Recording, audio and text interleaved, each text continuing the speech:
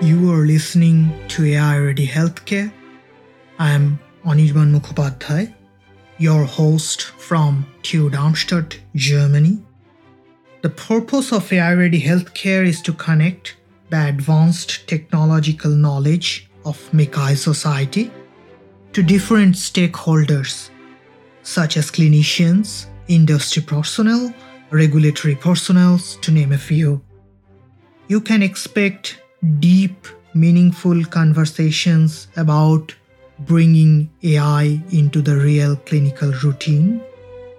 Opinion belongs to whoever said it. Anything said here is not medical advice. Together, let's make healthcare AI ready.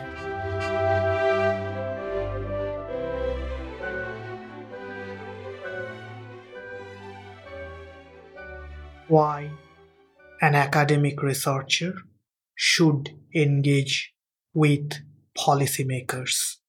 Lene believes that's the crucial way to ensure the research findings of yours are really having an impact on the bigger society.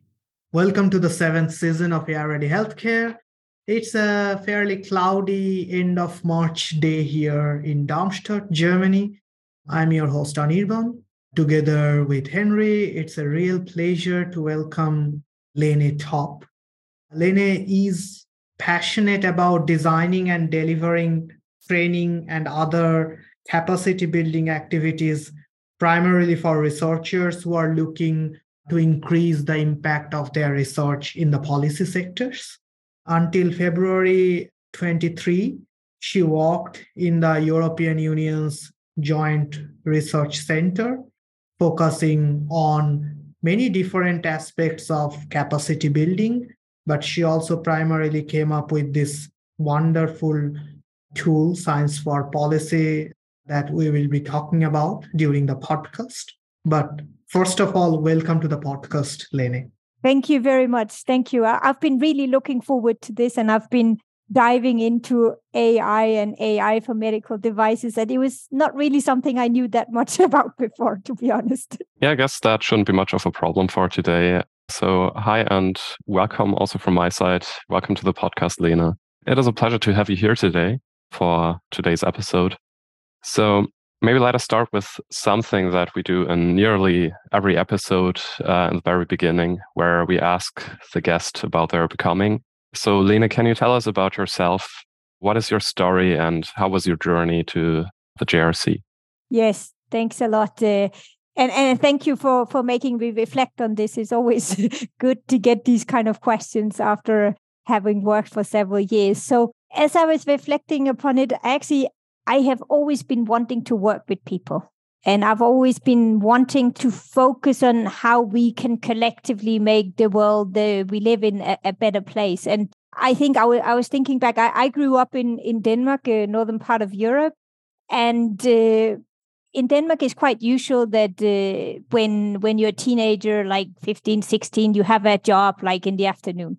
And my job was to be a badminton coach for kids. Now that I think back, it was already back then, I realized that I love working with people. So actually, since then, whatever job that I've had has always been working with people. I studied political science and in Denmark and in the UK. And as soon as I had finished, I moved to Brussels in Belgium in the EU headquarters because I really wanted to work in an international environment. And again, here I did a lot of trainings of back then of policymakers, how to work with the EU, how to work together and project management and so on. And then I've moved in my career to deliver trainings on various aspects. And then, as you were saying, up until February 23, I had a 6-year contract at the European Commission in the Joint Research Center. So that is kind of the science advice mechanism or the science advice service of the European Commission. So it's a house of 2,000 researchers that basically is working towards providing the evidence that supports the development and evaluation of new EU policies.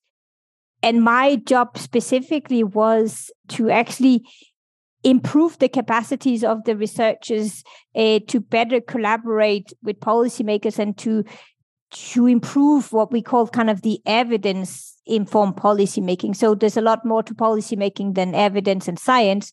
There's, political negotiations, their values, their interests. So it's not only evidence. So we really worked on kind of, as a researcher, when you're not only in big brackets working with researchers, but working with people outside academia, what is it then that you also need to be able to do? Because it's another skill set. So it was really building the competences of researchers working with policymakers, and which I enjoyed really a lot. So thanks. Yeah, that's really sounds very exciting, because if you think of it, healthcare really is an intensely human field. Yet when it comes to the engineers who are building the health technology, we often tend to be like the other engineers, the more introverted ones, who do not really like to go and engage with people, with policymakers, with the society in general. We don't often even think about the big picture of what we are doing. So why should a technical or clinical researcher engage with policymakers? I think what we have seen is that if policymakers stand on one side and researchers or technical or clinical researchers or any scientists stand on the other side without interacting, then the policies that come out, they are just not as good as they could be, because it's not straightforward for policymakers to understand a scientific report, and hence there needs to be some kind of translation, right? Adaptation of the knowledge, which has often been written for an expert audience, right? In peer-reviewed articles, it's for an expert audience. It's not kind of for, general public or policymakers. So it's far from all researchers that need to work with policymakers. I mean, of course, we need researchers that do research, but we also need somebody who kind of builds the bridge, because otherwise what we risk and what we have seen is that a lot of research is being done, but it's not being used. It's not being picked up. And then there's no benefit for society of all this, fantastic research being done. There's new legislation, new regulations, new policies coming out that do not reflect the latest knowledge that we have. And hence, we're not, citizens will not be served to the best of their needs. Yeah, so definitely shouldn't be that way. So what would you say is something that, as a researcher, I could improve to sell my results better to policymakers? Like, how should I package my findings? I think when at the Joint Research Center, we developed what we call the 10 tips for policy impact. And the first one there is that you need to understand something about policymaking, because you need to understand a little bit the cycle of policymaking, right? When is it that your research should be ready if you want it to have an impact? And this is not about researchers kind of being being directed by the policy agenda. It's just about being a little bit smart and saying, okay, maybe I can have some preliminary results ready 2 months earlier, and then, I can have the final ones, 1 year later. So in that sense, we need to understand a little bit about policy making. We need to understand a little bit about who are the ones that propose legislation, who are the ones that decide, so that, we know whom to address and when to address them. And again, it's not something that every researcher needs to know, but if you have a team of researchers, maybe in that team of 20, 50, 100 researchers, one of them knows, and then is kind of the knowledge holder on that. So I often say that it's a collective effort, right? It's not a matter of researchers doing even more work. It's a matter of doing it slightly different to increase the uptake or the impact of the research that we do. That's actually quite an interesting insight. So maybe if we are looking at the direct communication between scientists and the policymakers themselves, for example, that one person in the team that is designated to interact with the policymakers. So what are the common misunderstandings that you encountered when such communication happens, like the misunderstanding between the two parties? Yeah, I think so. When I was at the JSC, at the Joint Research Center, we trained around 700 researchers on this policy and working with policymakers. So we heard a lot of stories. And I think what often came back is that as a researcher, and it's exactly the same if you ask a policymaker. So as a researcher, we tend to think, oh, there's one policymaker, they're all the same. But they're not. They're each individuals, like we researchers are each individuals, right? So we can't say, tomorrow I'm talking to a policymaker, so I'll focus on this. We have to go a little bit deeper and say, okay, I'm talking to a policymaker who is in the legal department and they are particularly interested or focusing on privacy issues when it comes to AI and medical devices, right? So we need to understand who it is that we have in front of us. And sometimes you're like, well, how could I know? Well, you can Google a little bit. You can, it's not stalking them on the internet. It's just looking them up, right? Preparing yourself because you don't have so much time. And hence you want to talk to them about something that is important to them. What I often say is, as a researcher, there's 100 things you can say to the policymakers, but you need to find out which 2 or 3 of those 100 things from your research is actually relevant to the policymaker and is something that the policymaker would then react to. If you spoke about any of the other 97 or 98 issues, they would just kind of zoom out and not listen. So that's the kind of the background or the preparatory work that you need to do. You need to figure out what is it that's on the agenda? What is it? How is it that I can attract their attention? And again, it's not about you kind of selecting or just telling them part of the truth. It's just, as a researcher, you select, okay, for this policymaker who's interested in the trust and the privacy issues, this part of my research is relevant. For the economist, or for what do I know, it's another part that is relevant. So that's, I think, the kind of the mentality that we need to get into, find out what is actually the relevant research results that we should present at this occasion.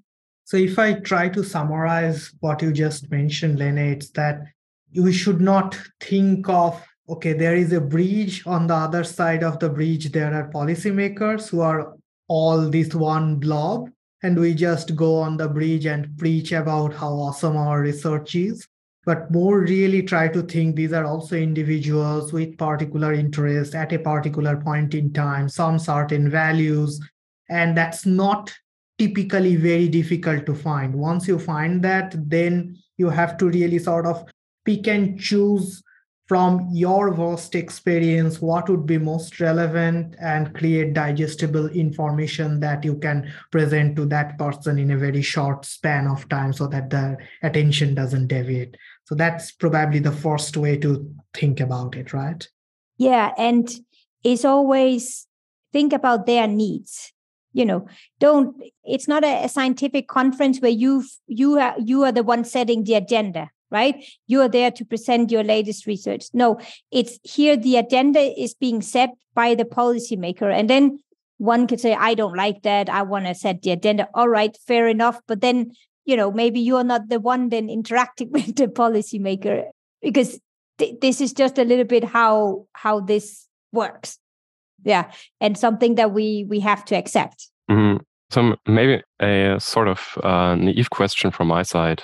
If I was a researcher, or basically I am a researcher, but I don't have any interaction with the policymakers at the moment, but I am doing research in a field that I find is very meaningful and should be something that would be acknowledged by policymakers to be implemented.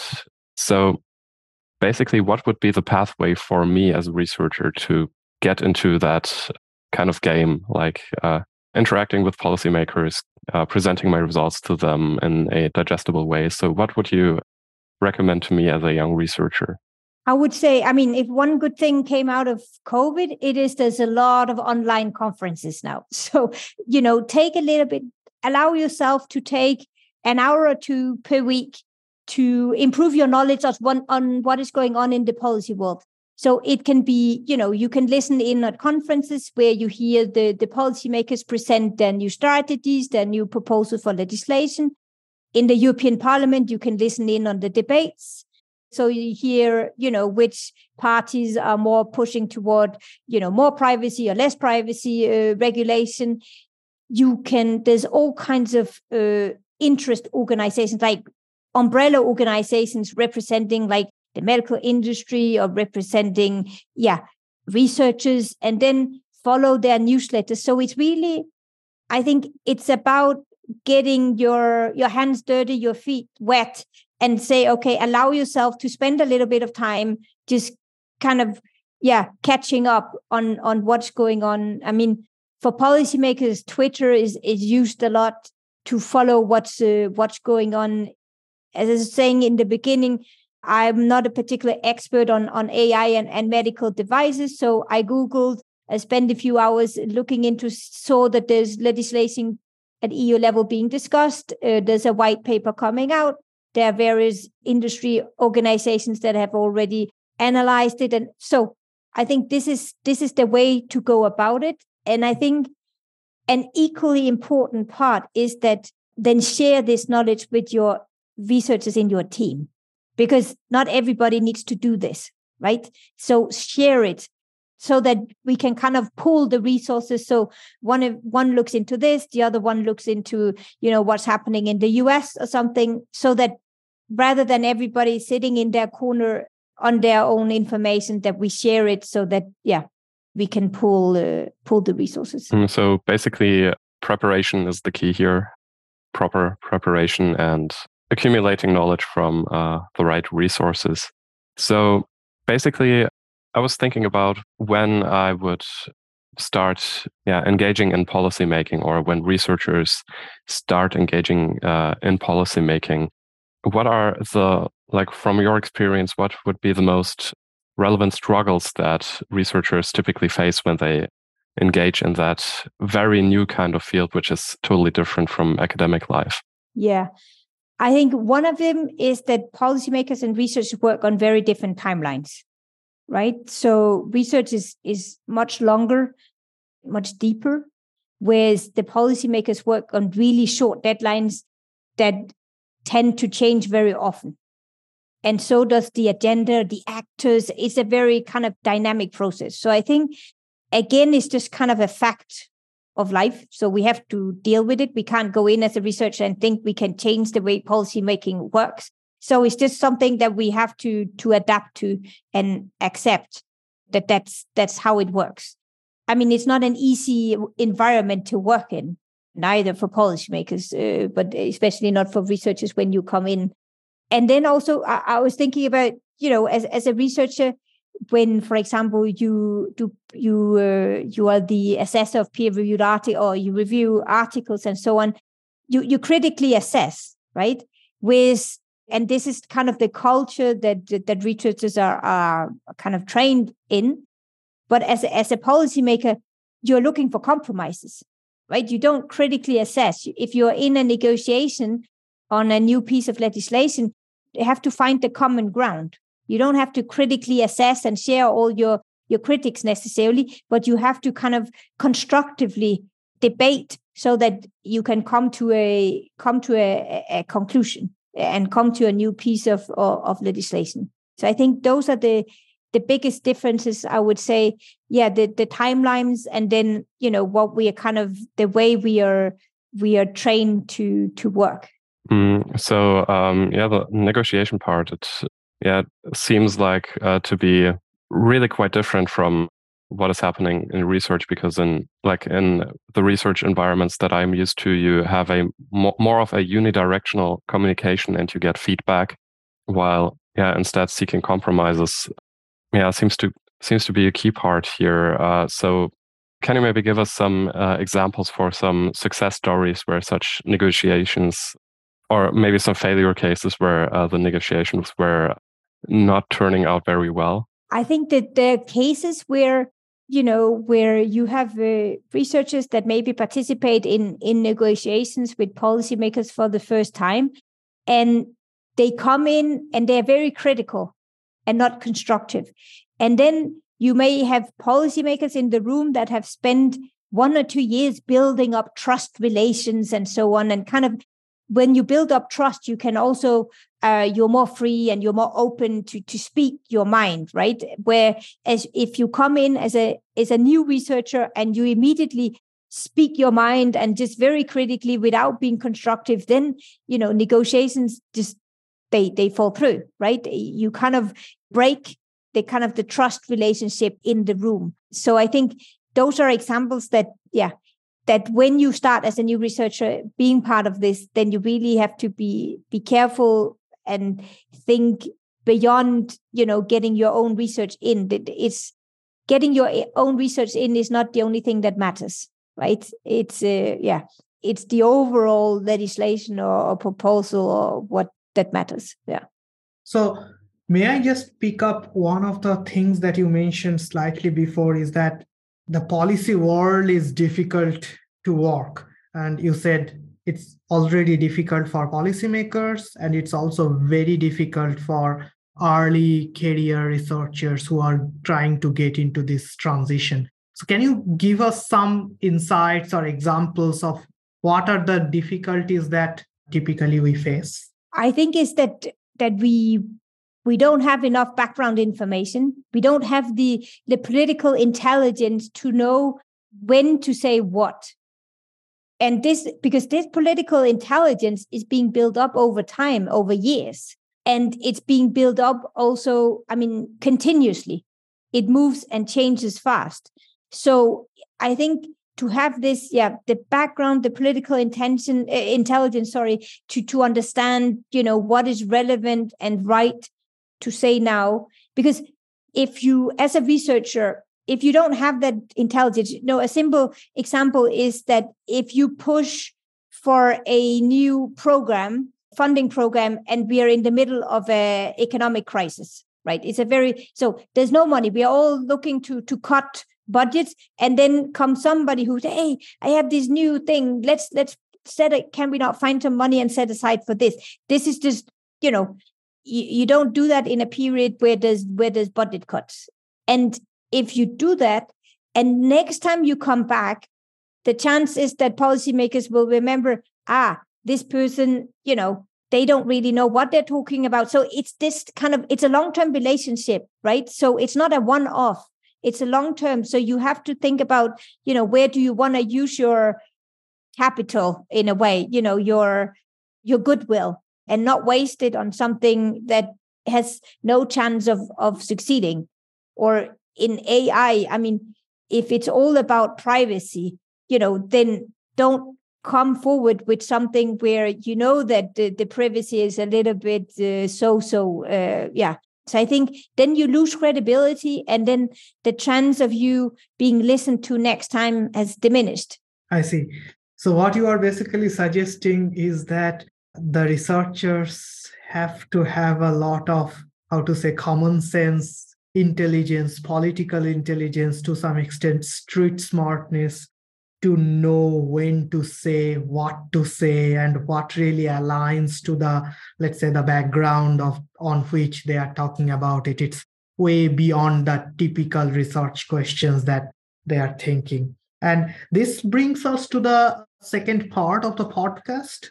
And for this, we'll be talking about your amazing Science4Policy tool. And so basically, this is also interesting because we already talked about the many difficulties that researchers face when they try to transition from one part to another. And what this tool does from a researcher's perspective who actually tried to use it is basically gives you an insight of how, let's say, where do you currently stand in terms of understanding the policy world. So you have this big list of questions that you answer, and based on your answers, you get a feedback with different color codes of how mature your understanding is of policy. But it's not just ending there. What you also do is like you provide a lot of materials. Often these are open source materials, free to download, and you can read and get better and try again. And this is basically very interesting because a lot of the materials I was actually browsing through are general purpose. Those are not really just for European Union, but most of those intelligence works as well to any other democracies, I would say.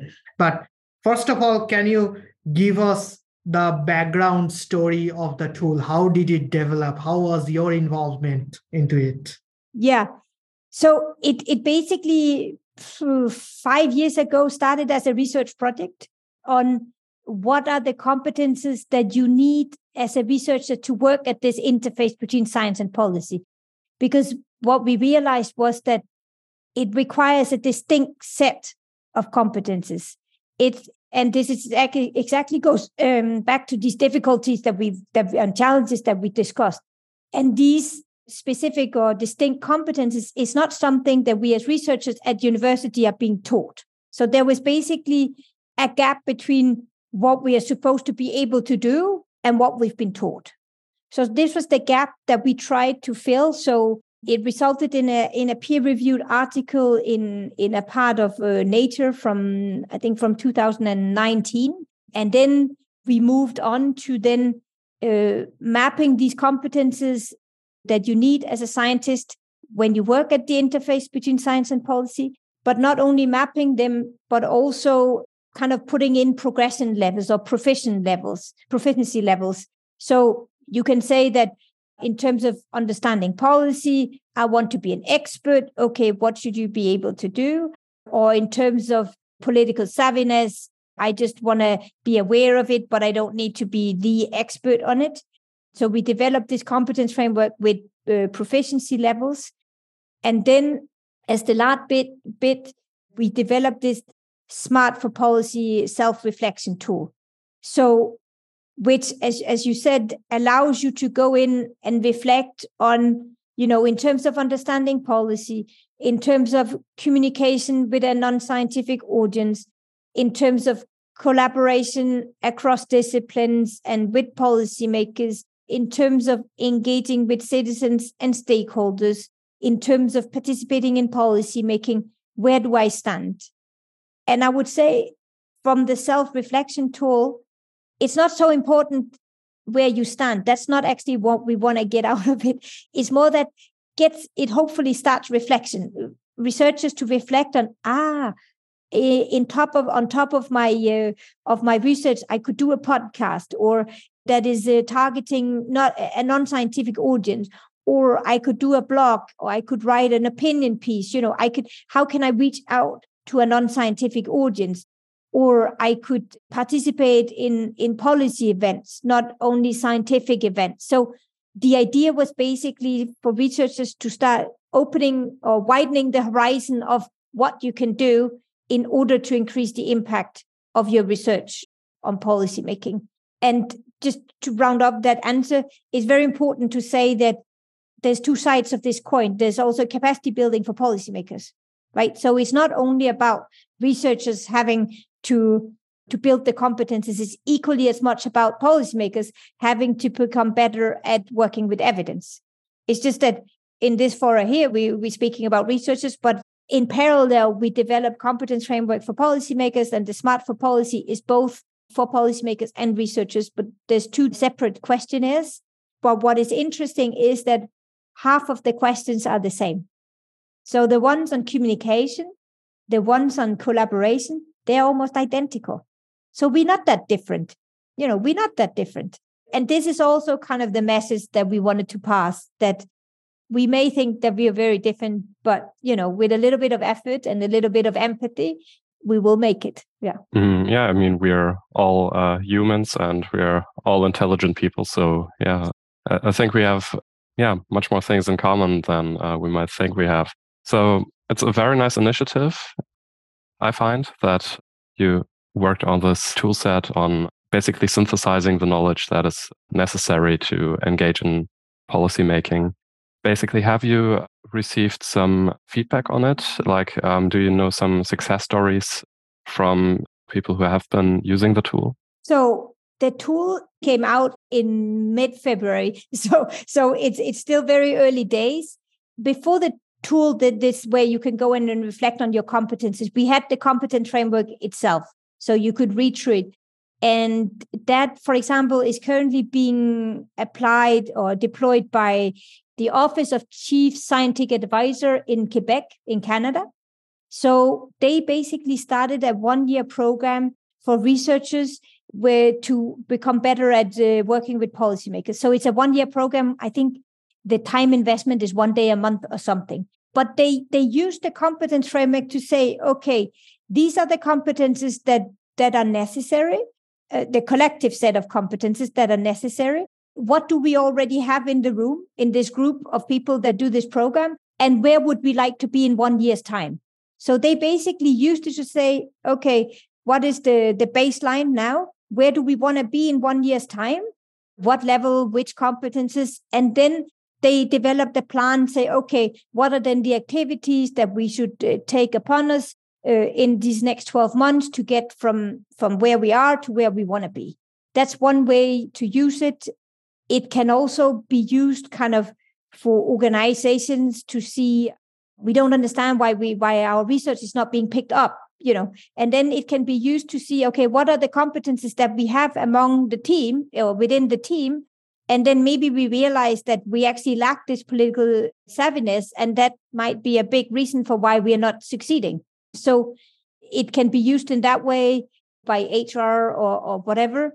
And then, of course, it can be used by individuals as a kind of a career plan. Say, as an early career researcher, this is where I am right now. In the next 4 or 5 years, where do I want to be in 4 or 5 years? And then you develop a plan and say, okay, that means that in 2023, I should, follow trainings of this, or I should work on these or that projects, or with this or that supervisor who's knowledgeable about this. So you can use it as a planning tool. But for the time being, we only know of it being deployed in Canada.